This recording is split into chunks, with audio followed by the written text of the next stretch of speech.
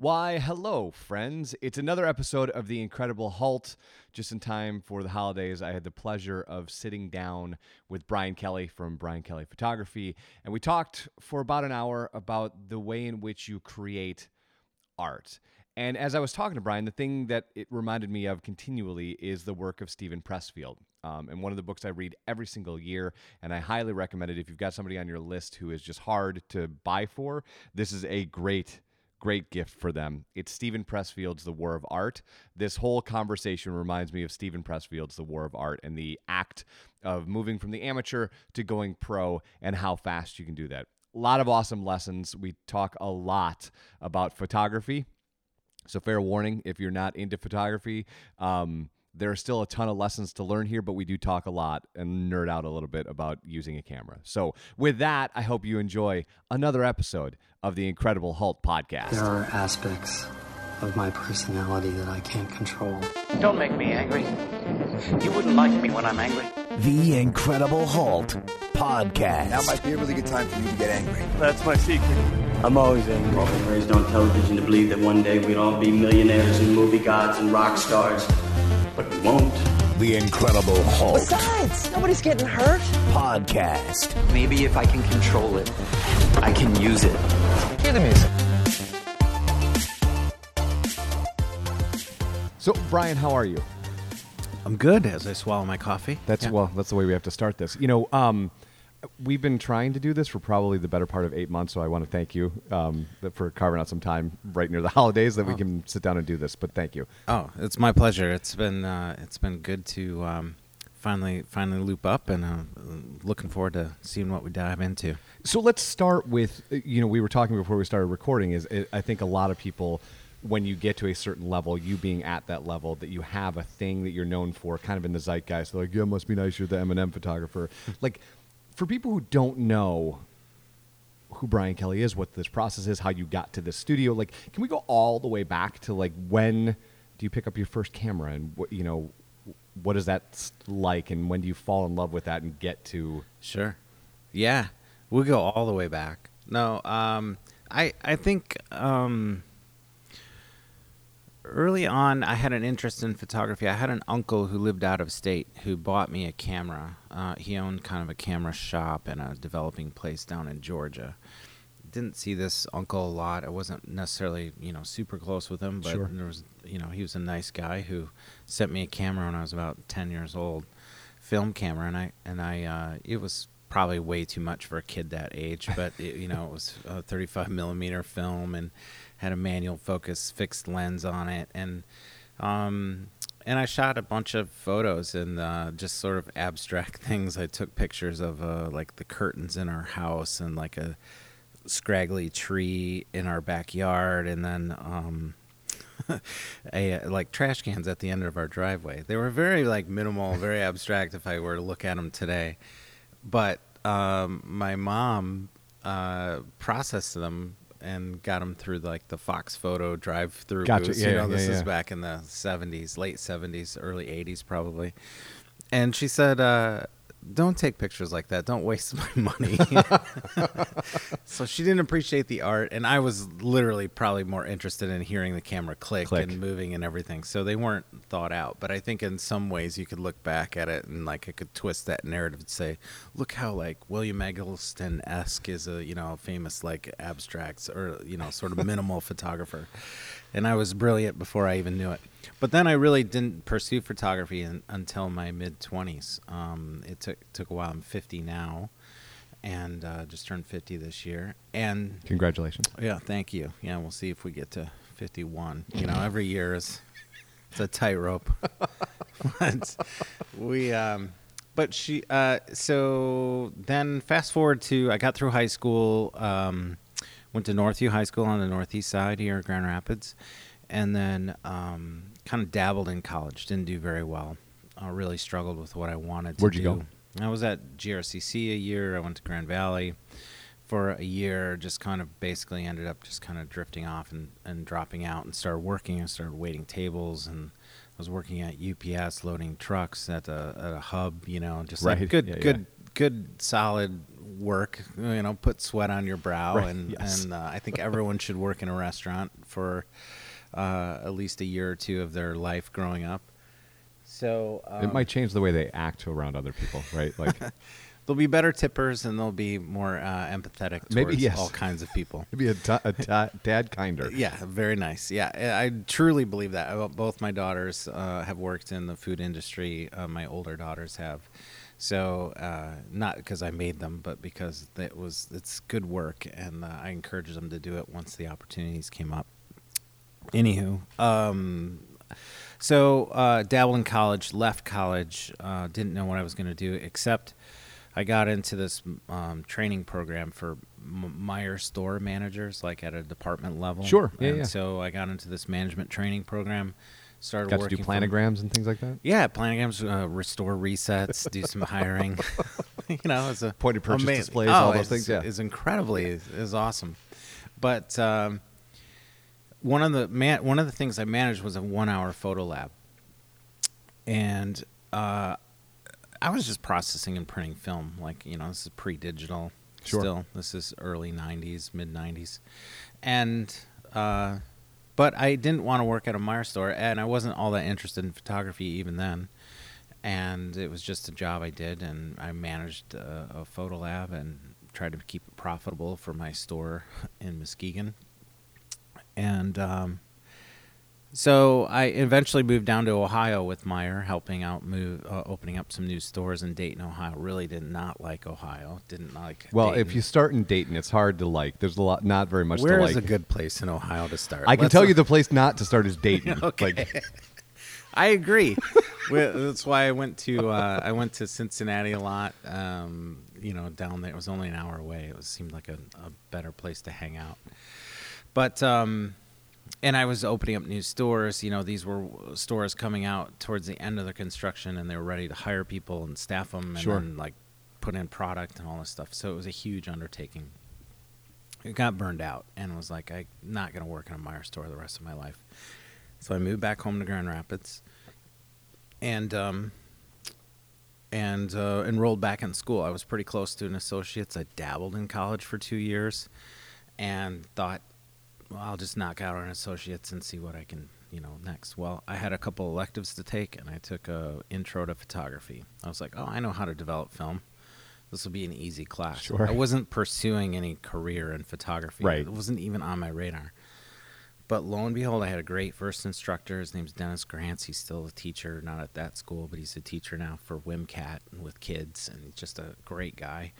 Ignited this love of photography in the dark room, and just, the assignments he gave out were intriguing, and it just caught fire. I was like, I'm not sure where this is going, but it's like the only thing I could hold on to for my life in terms of like something I wanted to do for sure. And so I thought I'm just gonna keep pushing this. So I ended up taking about 4 or 5 classes at GRCC in photography. Kind of went nuts, took a bunch at a time, and then just left. Never got an associate's.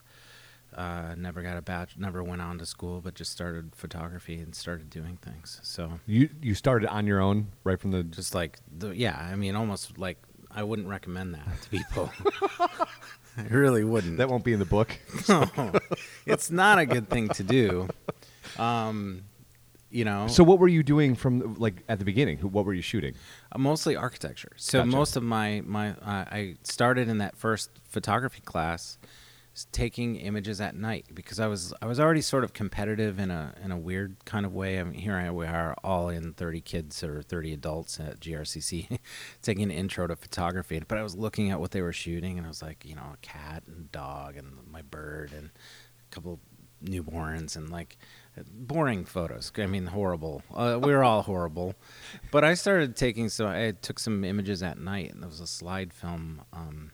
We had to take images on slides so we could show and share with the class. Sure. Yeah. And so I went down and I did some longer exposures at night along the river. bridges and all that stuff. And So let's stop here just for a second. For people who like are not our age and maybe haven't touched physical film, don't understand what explain a long exposure, right? Because in the iPhone age, right, they don't necessarily understand what that is. Unless it's a time lapse, yes, hyperlapse, which is not the same. A long exposure is where you let time accumulate on a single piece of film. So that's the shutter opens and doesn't close until you tell it to.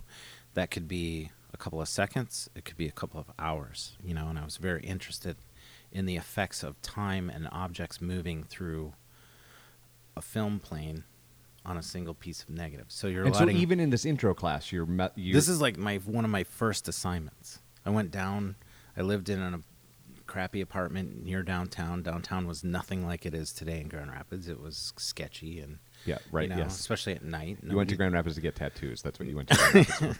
Yes, and to roll people down by the river for cash. That's what we did. But we would. No, it wasn't. It was nothing like today, and no one was downtown at night recreating or even really walking. Anyway, so I very early on, I didn't even have a tripod, but I would brace the camera. Didn't know a whole lot about exposure, but I would brace the camera on a ledge or a sidewalk or a curb or something, and I would just hold the shutter button open for however long I thought that would be a good exposure, and would get the film processed. And that got a lot of reaction. I remember I shot down at the Ford Museum, the lighted fountain down there. Yep. And so you shoot that at 2 a.m. or midnight or whatever time it was, and it had this amazing wistful bridal veil smooth effect. And the effect when it showed the class, because no one had images like this, was this kind of like an audible whoa, through the class. Wow, look at that. And I had never experienced that about anything I'd done really, up to that point. And so, a couple of assignments, and I was always very interested in the city of Grand Rapids. I was always very interested in its architecture. I'd always liked, my dad was a pilot growing up for United Airlines, and we did have the opportunity to travel for free. So we did go to a lot of different cities. I was always fascinated growing up with tall buildings and architecture and skylines and things like that. So I was very, in a roundabout way, interested in photography. Or architecture, sorry. Sure, yeah. So that just translated to shooting the buildings downtown, and then eventually we got into the darkroom in that same first class where you could process black and white film, not color, just black and white. And I started shooting the city. I got a tripod, invested into probably a really cheap, horrible tripod. Right. But could stabilize the camera better than I was by hand before. And then I started to do these long exposures with the lighted bridges, water studies, like very abstract things, just using light, and then printing them in the darkroom, which I loved. I loved being in the darkroom and printing, which is another skill set all that the kids aren't getting today for sure, is printing their own photographs. But yeah, we just so that was a whole nother level, and that was there was no one really shooting the city at night. I started, that was really what I started to do, and I assembled this portfolio of black and white images at night of the city. And I was still taking classes at GRCC, and I had some gumption. I don't know why. I took the risk, but I thought I should have an exhibition of my work at this point. I should definitely have an exhibition. The response from my class is off the charts. We should start a career. But I went down. Do you remember the Four Friends Coffee House? Yeah. It was the first legit coffee shop in the city, probably in the whole West Michigan region. It was right by Rosa Parks Circle, where that is today.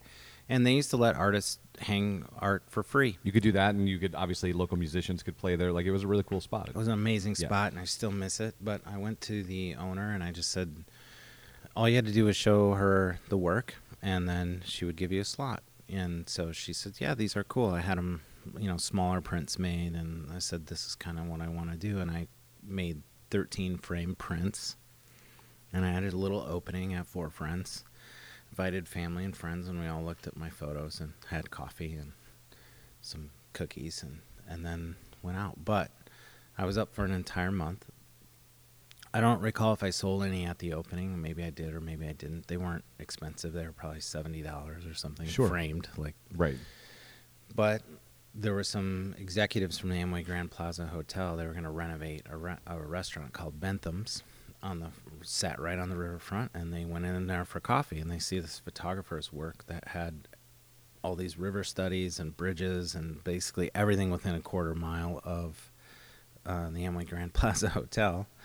And they contacted me. I had made up some tiny business cards at the front desk. It's like, hey, if anyone wants to buy one of these, here's how to get a hold of me.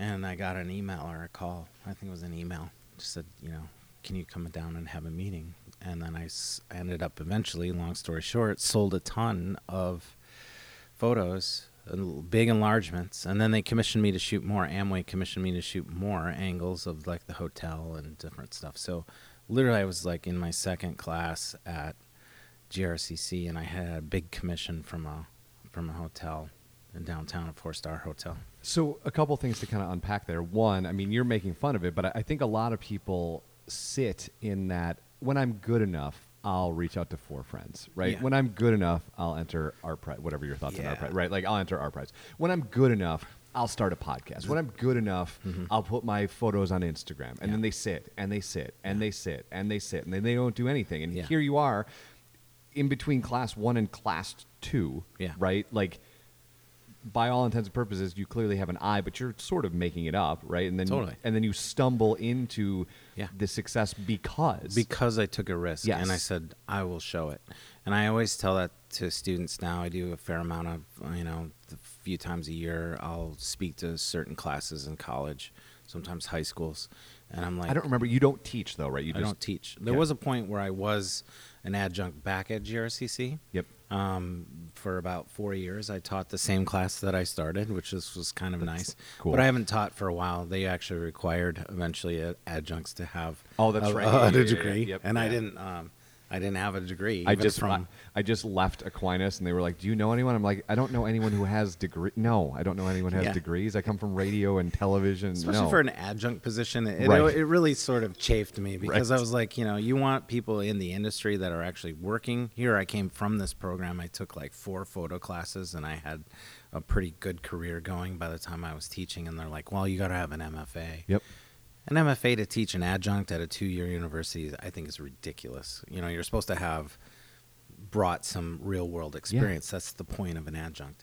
So, anyway, I was just like, this is silly. If I had an MFA, I'd be an academic like all my other professors. I wouldn't be a working photographer. Right. So, no offense to academics, but it's... you ain't out there doing the work. Yeah, no, day. it's different, right? Yeah. Like they have a different skill set, and if you want to know how you bridge the gap between, doing stuff in a dark room and how to use a moment lens on your iPhone 7, you need somebody who's actually in the field, not somebody who hasn't been in the field since 1986. And that's no knock, but like that's what you get in academia, right? Like they're not required to. It's my biggest beef, and I don't because I just worked so hard, and I put myself out there at a times where it was probably not appropriate to show my work. But there's something about that people recognize that I'm hustling and I'm doing work, and there is some talent underneath there, but it's a developing thing. And I think I'm always telling students, I'll get back to the academia thing because it does really upset me. Just the 4-year institution and that mindset. Yep. But I would, I'm always telling students, start showing your work. You have a global platform in your phone.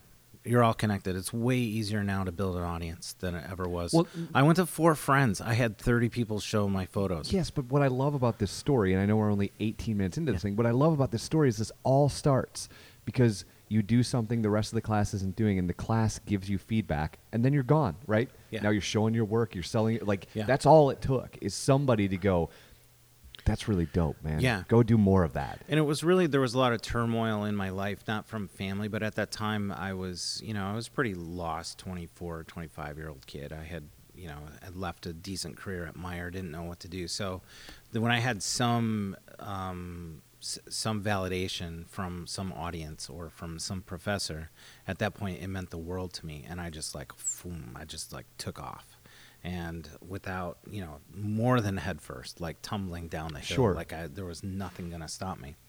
But it gets back to, so I'm always telling people, no one's gonna find you, like no one's gonna discover you. I equate the photography career being exactly like a singing career, being in a band, being an actor, a stage person. Like no one's gonna find you on a street corner and put you in a big movie. Nope. You gotta hustle. 10,000 hours is a real thing to me, practicing your craft. So, and you're not going to be very good for most of those first 10,000 hours, you just have that's to, okay. It's right? It's fine. It's totally fine. And I think that, we're all risk averse to some degree, and failure, and no one likes to be humiliated, but the world's not that bad out there. Like, just put your stuff out. If you put out a clunky photo or a bad song, like, who cares? Write a great one next time. Yep. They'll tell you when it's great and when you're ready. So, but in terms of just academia, it just really bugs me that you can go to a 4-year institution in town here at Kendall or GVSU, get a degree, a major in photography, and there's not one faculty member that can tell you what you should charge the day you graduate for anything. Like they don't have any business advice. I saw so many people, even in the limited time I was at GRCC, I thought people that were super talented, really be better than me. They had different skill sets than me early on as a photographer, and they all left the photo industry because they wanted to, but they just couldn't make it. They couldn't sustain it.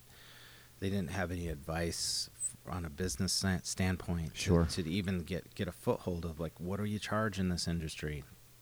How do I start? Like, what do I need? Do I need insurance? Do I need what? There's a million questions.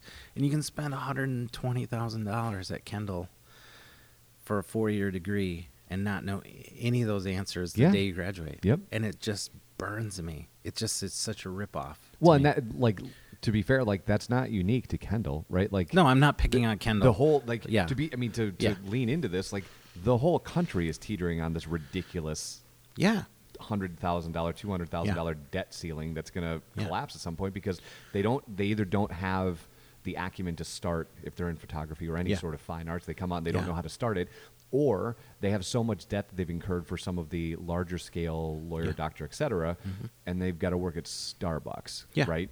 Well, that's what knocks people out. Yeah, because here in Michigan, right, if you want to be a nurse, it's a waiting list. Yeah. So you got your degree, and then you sit around and work at Starbucks to pay down $240,000 in debt.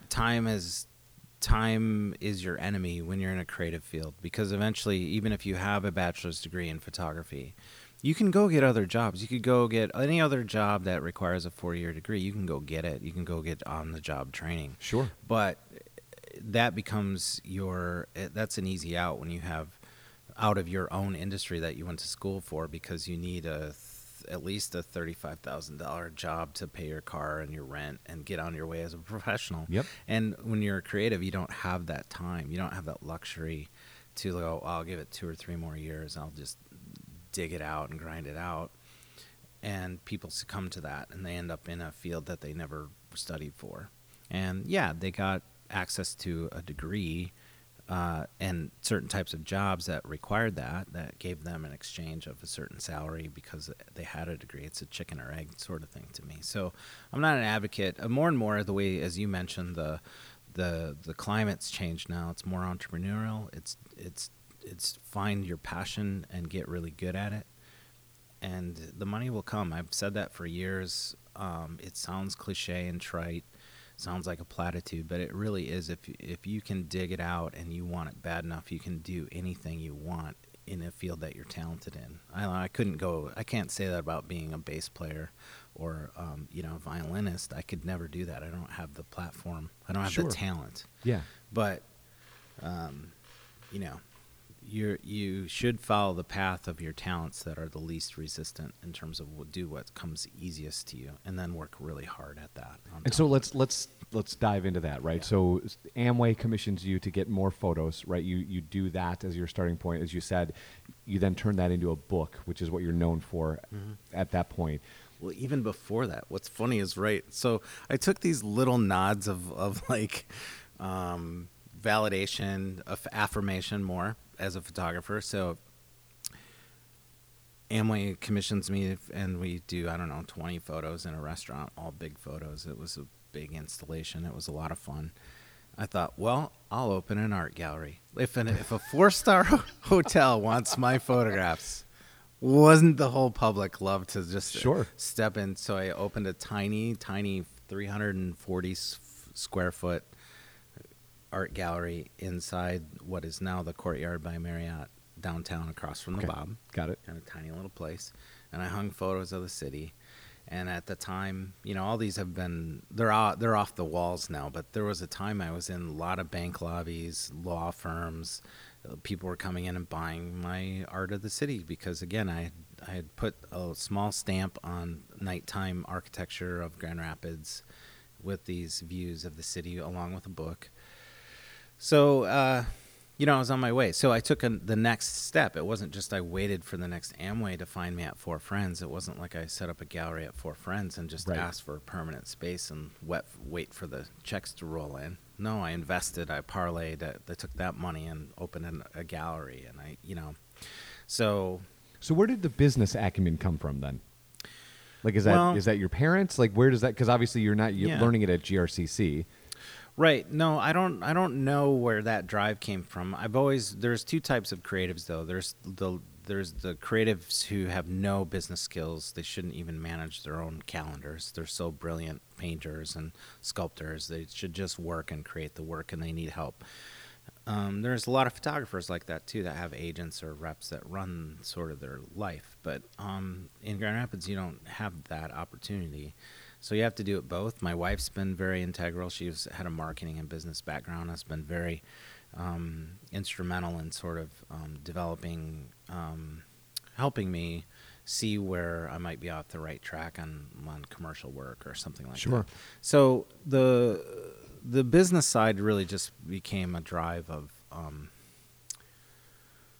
of continually trying to figure out what the market can bear, And it's a weird, there's just so many other tangents we could go down to. It's like your own personal brand is tied up into that. Like, what do people perceive the value of what you create as a photographer? Are you just starting out? You're not worth much if you're worth what everyone else is. And then, there comes a point where you become known for doing something, and then you have some leverage and say, well, I'm really good at this. Like, no one can do this quite like I do. It doesn't mean I'm the best at it. It just means that if you want what I do, you can't really replicate that out very easily. So, and then it becomes about relationships and all these other things. So, like what to charge and what fees are, and what it's always moving. It's always not a fixed thing. Like, I had somebody email me the other day and said, "What's your hourly rate?" Well, I don't charge by the hour, Well, I need to know a lot more about what you're trying to create and what you want me to create before I can even think about the value of it. So, I don't know where we got off on that. I was just asking you, like, where does the business acumen come from? Yeah, right? so because you kind of married those two very quickly, Well, that drive, I knew that no one would, again, I think it comes from the point of no one's going to give it to you. Like, no gallery is going to swoop you up that reps a bunch of other art. There's a lot of great galleries in town, but there's not any that really focused on what I was doing. Sure. And you'd just be one of 100 other artists, and I think you get lost. So I don't know. I also think, I think artists themselves, and again, I'm older now and have had some time to think about a lot of these things, but we're very much like, look what I did. It's a very sort of, it's an insular business, and you obviously have some ego wrapped up into it because you think what you have is worthy to show and share, and actually you should buy this. You should invest your money, Eric, into what I created and go live with it forever. Go put it on your wall. It's kind of an arrogant standpoint, a visual. It's kind of there's some conceit there that I'm not denying. In terms of just being an artist, whether you're a singer or a songwriter, like your voice and what your message to the world, you have to believe it matters to some degree. Otherwise, why do it? For sure. And so let's fast forward a little bit, right? Because you're at this point in your career, you own an art gallery. You're doing the architecture of the city, and that's kind of what you're known for. There's a book out, but eventually, as I'm looking on the wall, you pivot back to portraits. Like, what is that transition like? And let's talk about that a little bit. That's the pivotal moment of my career. So I started shooting the city, architecture, nighttime stuff, different studies of buildings and bridges and all that stuff, and then I would shoot buildings. I had my first real professional practice outside of creating my own artwork or my own images for the pure pleasure of hanging them on the wall was architectural work and interpreting buildings and spaces for architects, general contractors, interior designers. So when a building was complete, they all want photographs for their portfolios to say, look what we designed, and they need a photographer that understands an architectural approach to describing their designs in a way that's very flattering, the most flattering possible. And that requires a lot of talent and perspective in terms of like knowing camera angles and knowing design and what is important in a building's design. And I had a lot of success in just that field. So for many years, probably the first 7 or 8 years of my career, I was just doing architectural work, and I had an art gallery that I showed my own work. So I had 2 tangents. One was a fine art career, and one was a very commercial advertising kind of path in terms of just architecture. Then what happened was film went away and digital became a thing. And I had taken portraits for people because I think once people assume you can take architectural images, you can take photos of people and kids. A camera's a camera, right? Or an executive, right. You know, like here you should shoot our CEO or an annual report or something. And I had some bad experiences right off the bat shooting portraiture that were technical errors, and I wasn't Polaroiding. I couldn't see what I was shooting in the moment. So I would set up lights, and the people were lit fairly well. But there were mistakes, like I had reflections of an umbrella in somebody's eyeglasses, like really bad. And I should have been Polaroiding, but again, I didn't assist anybody. I didn't work for another photographer. I didn't work in a studio. Right. I just went out. So I lacked a lot of technical skills that I have now, but I would have developed them a lot sooner had I assisted somebody. So I thought I was a horrible portraitist. And so there were some technical problems. I had to like reshoot some things, and it really just got me back on my heels about portraiture. I was like, I do not like confrontation. I want people to be so happy with what I produce that any kind of like that really put me back. And another thing that would happen is people would say, and it took me a long time to understand the human behavior and what people perceive of their own selves. Sure. And I took someone say, "Oh, I don't look very good in that photo," or "Oh my gosh, I look tired," or "Gosh, oh my nose, my nose looks terrible." And I took it as I'm a bad photographer. I didn't make them look good. And it took me another 5 or 10 years to be confident enough in the process and shooting enough portraits to just know that people don't like how they look. Right. They're not narcissists, you know. Most people in the world have something that they're going to pick apart. It's of themselves. And so once I understood that my mindset is like there's going to be, out of whatever session I'm doing, they're going to be uncomfortable looking at themselves. And so then I relied on me just asking for their trust to let me pick the photos that I felt were the best representation of who they are and what they look like for whatever purpose they have for those images. There's a lot of reasons. There's a million ways to sculpt photography, whether it's for a website or branding or whether it's a staff page. There's a million ways that you can approach and get different expressions, and this all only came with a lot of years of doing it. Sure. But I need to know what the company does. I don't do just one thing. I need to understand who's the audience for these photos, and then I'll create them in a way that I think they'll be the most effective for the audience and for the company. So anyway, point is people don't like how they look. They think their nose is too big, they're too fat, they have 3 chins. And why I liked architecture and I kept retreating to architecture is buildings don't think they're too fat. They don't think they don't have a good side or a bad side. They don't have bad hair days. So I could screw up an architectural shoot and I could go back and reshoot it Or if I wasn't happy, I could go back and easily reshoot it. I wasn't inconveniencing anybody. I just needed the space. And so, but digital brought that real time while I'm shooting, seeing when I'm seeing an issue with the hair or reflection in somebody's glasses of my lights. So you could fix things much easier on the spot, which you could with film. I just didn't know how to Polaroid. Right. The point is I had a technical deficit. Right.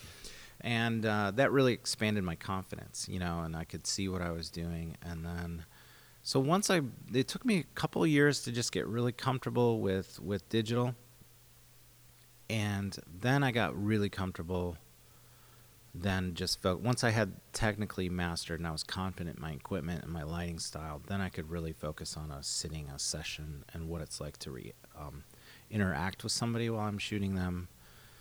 Just there is a moment of exchange of intimacy in some way where the subject is really, they're putting their trust in you, and I certainly honor that approach. If they trust you enough to do exactly what you tell them to do, that there's some vulnerability there, and I enjoy that process. I like to still make it fun.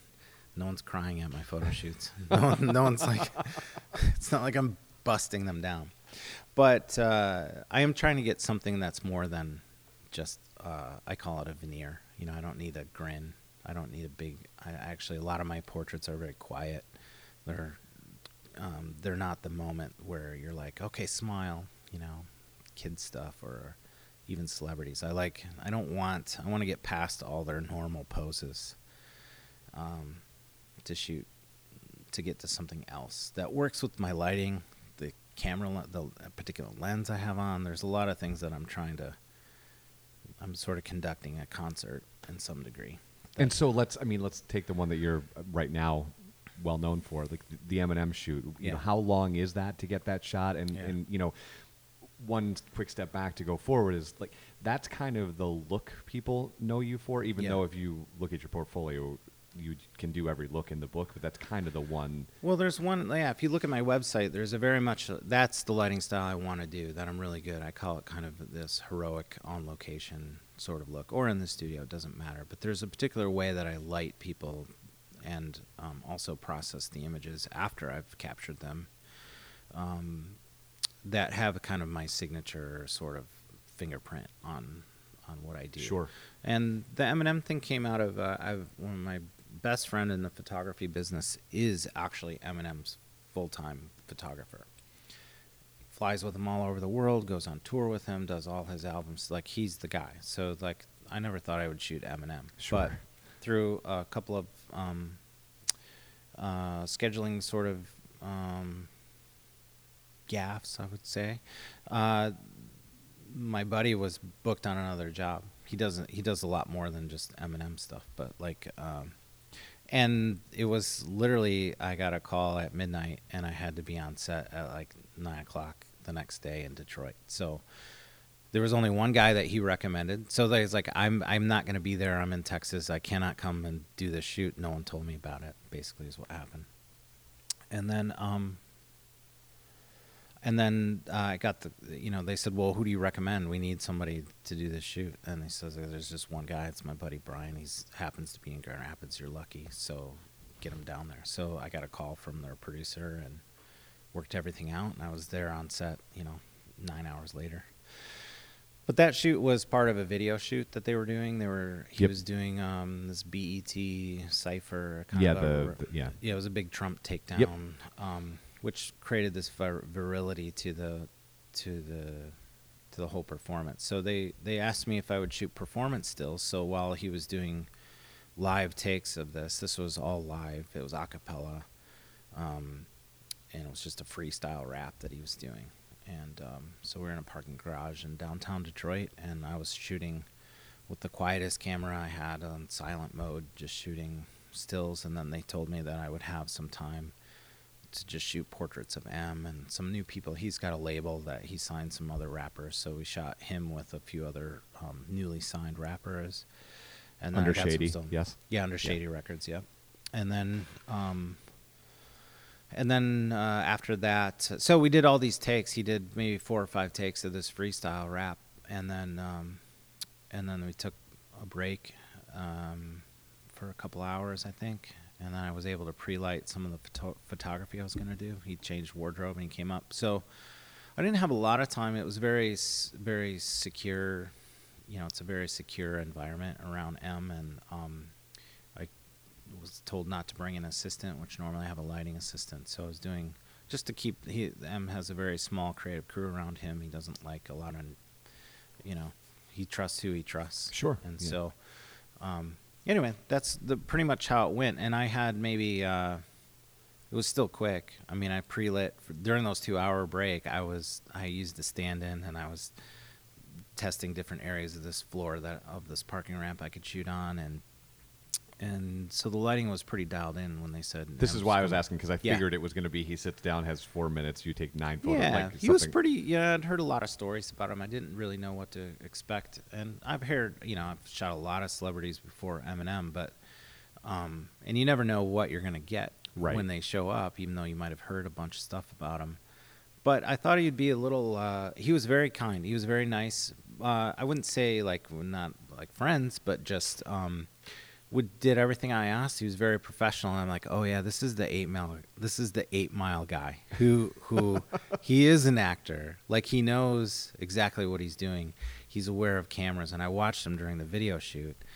Asked the director very, very very knowledgeable questions about cinema and the angles and what lens was on and what the coverage was at this particular moment, so he could adapt his body and his upper body towards how he was being framed at that particular time. So this is a guy who knows everything about photography and cinema, and very professional. Just hit his marks, gave me everything I wanted and a little bit more. I think I was out, and I think I was maybe, it's all blur.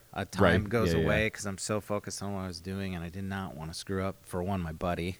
I didn't want to lay an egg for him because everyone trusted me to come down and sort of fill the slot. But I don't know, it's probably 15 minutes with him total, 2 different locations. And that's kind of par for the course unless you're shooting somebody, you know, for a specific reason. These were important photos because M hadn't been seen in a while. He'd grown the beard, and he'd been kind of dark while he was working on an album, so nobody had really seen fresh images of him in some time. Well, and what people might not know if you're not into hip hop, right, is like the album before this happened was horrific. It was awful. Yeah. So he went dark because he had to, you know, and so like that's why I asked you about the photos, not because I want to stargaze, but because I would, you know, 30 years in the music industry, like I know what was going on in the background. It was interesting to see what happens in those 15 minutes. And so you say that's kind of par for the course. How did you develop kind of the cadence of, well, I got to do all of this stuff before they walk in because there's no time when insert star blah walks in. Well, that's just preparation. I mean, I have complicated lighting setups now, so. And that's why I'm asking, because they look like they're super complicated, right? And part of that is because I'm trying to elevate my brand. Again, I'm trying not to be easily replicable. Right. I need people to hire me because I'm the guy that can do that, not that they can have 8 people that can use one light on something and then they pick whoever fits their budget. Like, that's a horrible position to be in as a creative. That is how you should always buy art. That is how you buy art. Right. Especially like I mean, it's who is the cheapest it's crazy and barely capable. That's how you purchase art. We need need to look kind of like this, and I just need your rate, and I'm going to bid this against 10 other people and whatever. So like, I'd rather be bidding against 2 or 3 people, maybe me locally and 2 or 3 other people that are amazing photographers that I don't mind losing work to if it comes down to money or the right fit for the project. Like, I lose a lot of projects. It's not like I get everything that I'm asked to do. Do you like that process, the bidding process? I don't like it.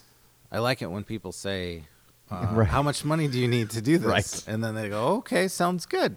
And I wonder, should I have asked for more money? Like, I don't know. Like, that seemed too painless.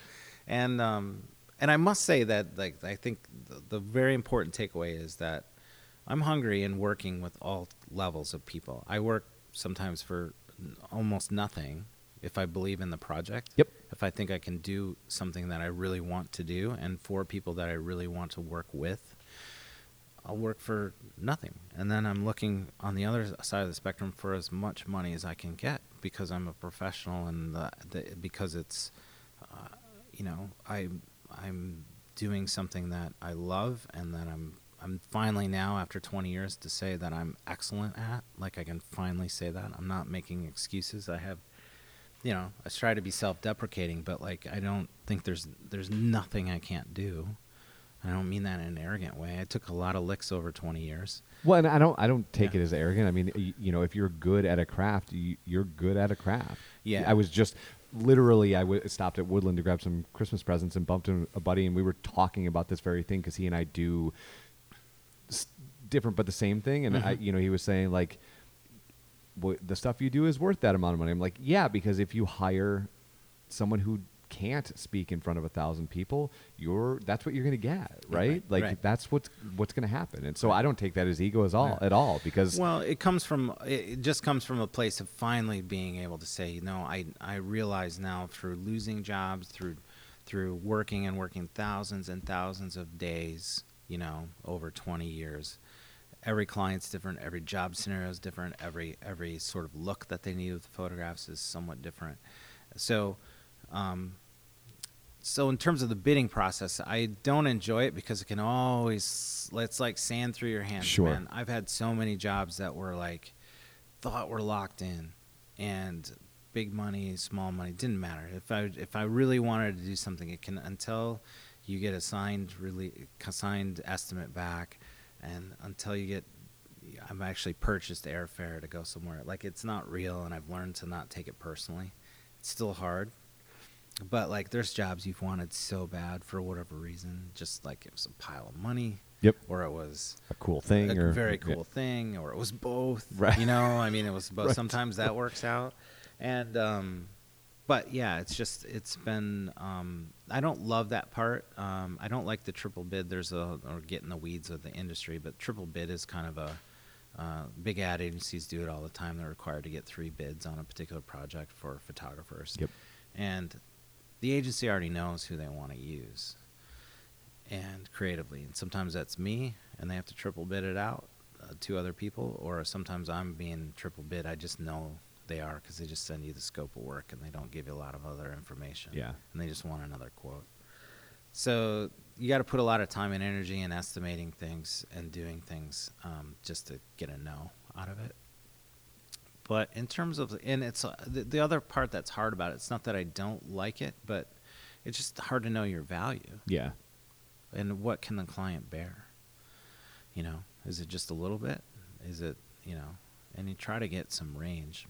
And they're looking to you to tell you what it is. Because likely they don't know, right? Well, they don't know. Yeah. No, they don't really know. And some people think that $1,000 is a lot of money, and when you have a studio and payroll and some other stuff, that's nothing. That is not a lot of money. That'll be spent like in the course of this podcast. You know what I mean? Like money breathes in and out of the business. So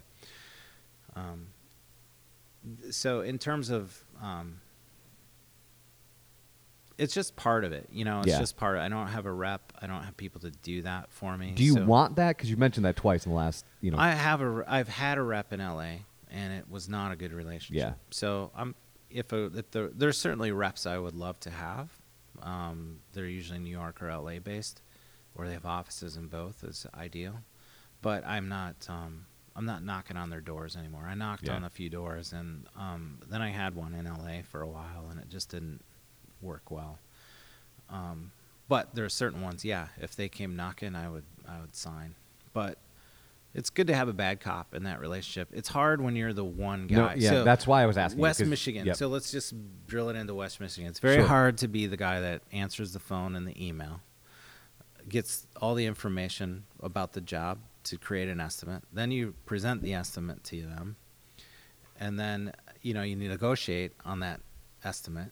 And then you go execute the job, and you're also the guy that's going to deliver the files to them at the end of the day. It feels kind of one-man bandish. Yeah.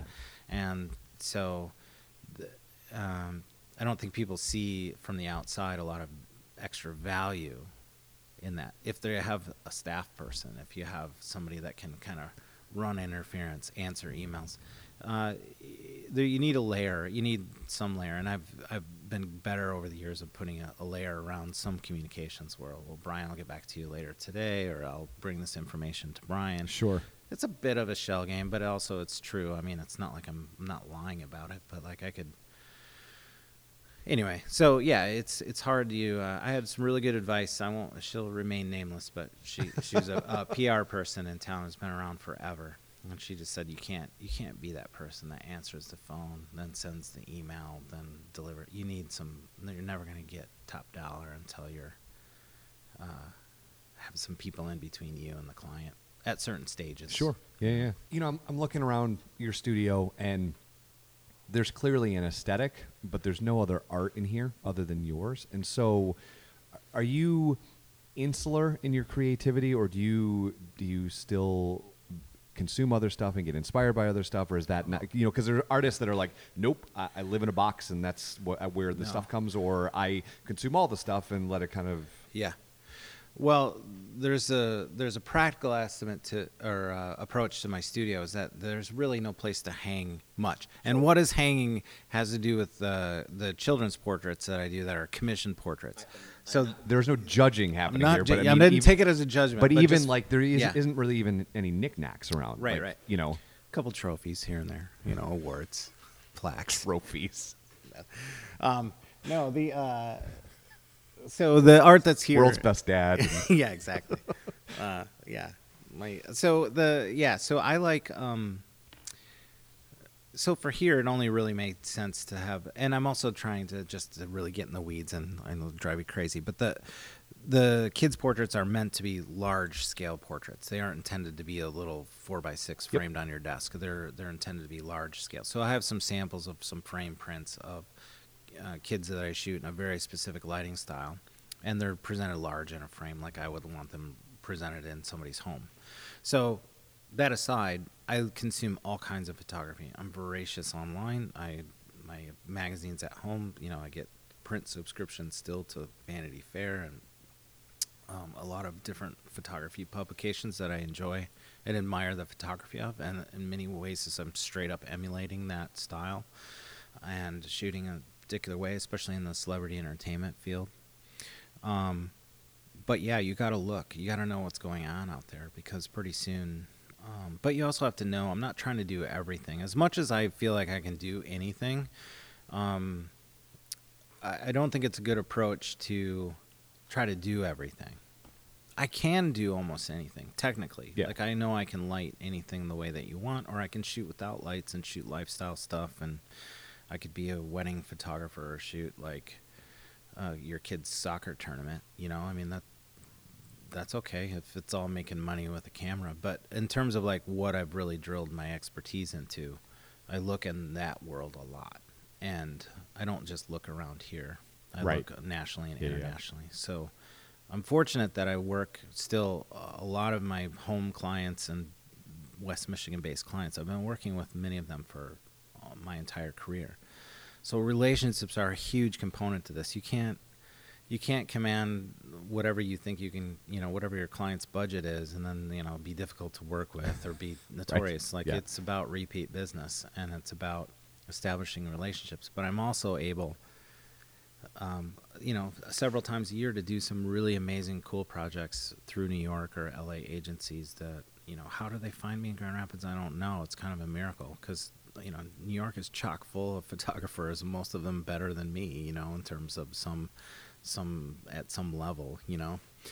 But that's, I mean, in some respects, though, it's, you know, beauty is in the eye of the beholder, and so you may think that they're better than you because you have a different way to look at it, right? But from the consumer or client side, we don't have that lexicon or that eye or that aesthetic, and we just go, I like his better, right? Yeah, and that's what it is, you know. And again, I'm not sure how. I mean, I do a lot of marketing that's very quiet and it's very industry specific. So I'm making efforts. There are no bones about it. Like, I am definitely very aggressive about trying to get work outside of Michigan, but I'm never at all trying to neglect my home base or act like I'm not working in West Michigan anymore. That's a fine line that I'm always amazed that some people won't approach you because they're like, "Oh, I thought you don't work around here anymore." I'm like, "What? My studio's in Kentwood by the mall, and I live in Ottawa Hills." So, so managing your own social media brand and all that is all important, and it's and access. So I'm always be West Michigan. I'm not moving. I would just love to get a few more gigs a year that I'm getting now that are outside of the region. So now, real quickly, can we talk about the lineman real quick? Yeah. That surprised me, right? I obviously know you could use any sort of camera, but like, what is? Are you and Brian making a thing, or is that a one-off? Like, what is? And maybe you can't even say. But Sure. No, I can talk all about it. They So I've also at the same time, one thing we've been focused on photography, but 8-10 years ago I started directing video. And as soon as they put video capabilities, HD capabilities on a Canon camera body, that was exactly in the format that I was using before then. Yeah. I started making videos, and I started to leverage relationships with clients that I had and said, listen, the YouTube's a thing, the internet, the bandwidth's going crazy. We need to start telling your stories. All photographs and videos are just storytelling. Yep. It's your brand. It's the story of your brand. It's who you are. It's what you do and where you do it. And so I've become, over years, being a competent video producer and director. So The Lineman, which is a comedy short that Brian Vander Ark from the Verpipe, who's a friend of mine, wrote. He's been in films over the years. He's written a lot of scripts. Some of them don't see the light of day, but like just because he doesn't have time to do them, or there's no reason for it. But he's constantly creative. I admired him a lot in that he's not just writing music and touring. His brain works in a lot of different ways. Yes, it does. So, but I had been doing a lot of these videos that are essentially customer branded. We call them branded testimonials. These are people in the healthcare industry. They're patients of maybe a pharmaceutical company or hospital system of some kind. And they're just describing their great experience with a particular office or drug or whatever. So, and that gets to be kind of formulaic creatively, and it's two cameras on a talking head, as we call it, so it's some, two camera angles on somebody talking, and then a lot of B-roll of just illustrating and capturing what they're talking about. So, you do enough of those, you're ready. I wanted to do something scripted, and so I just emailed Brian, who, I've been friends with him for 10 years or more. And I said, hey, B, what do you got? Any scripts laying around? And he sent me 3 scripts, and I picked the easiest one to shoot. And that was because we could film it. It was literally across the street from my house. So we just needed like a utility box. And these guys are utility workers, essentially on break, talking about diets and smells and food and the effect on your appetite and women's bodies, basically. And it's a comedy short. Yep. And then we cast David Dyer, who's one of my best friends since I was 7.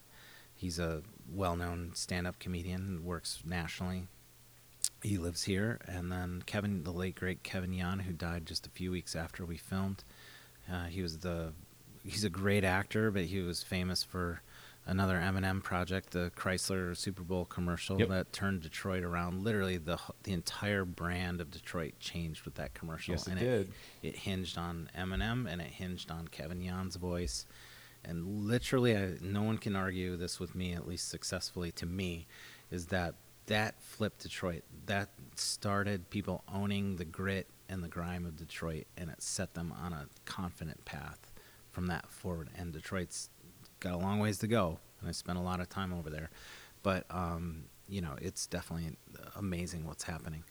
So Kevin, we cast. So Brian Vander Ark sends me the script. We basically pick a day to shoot it. We shot it in maybe 2 or 3 hours.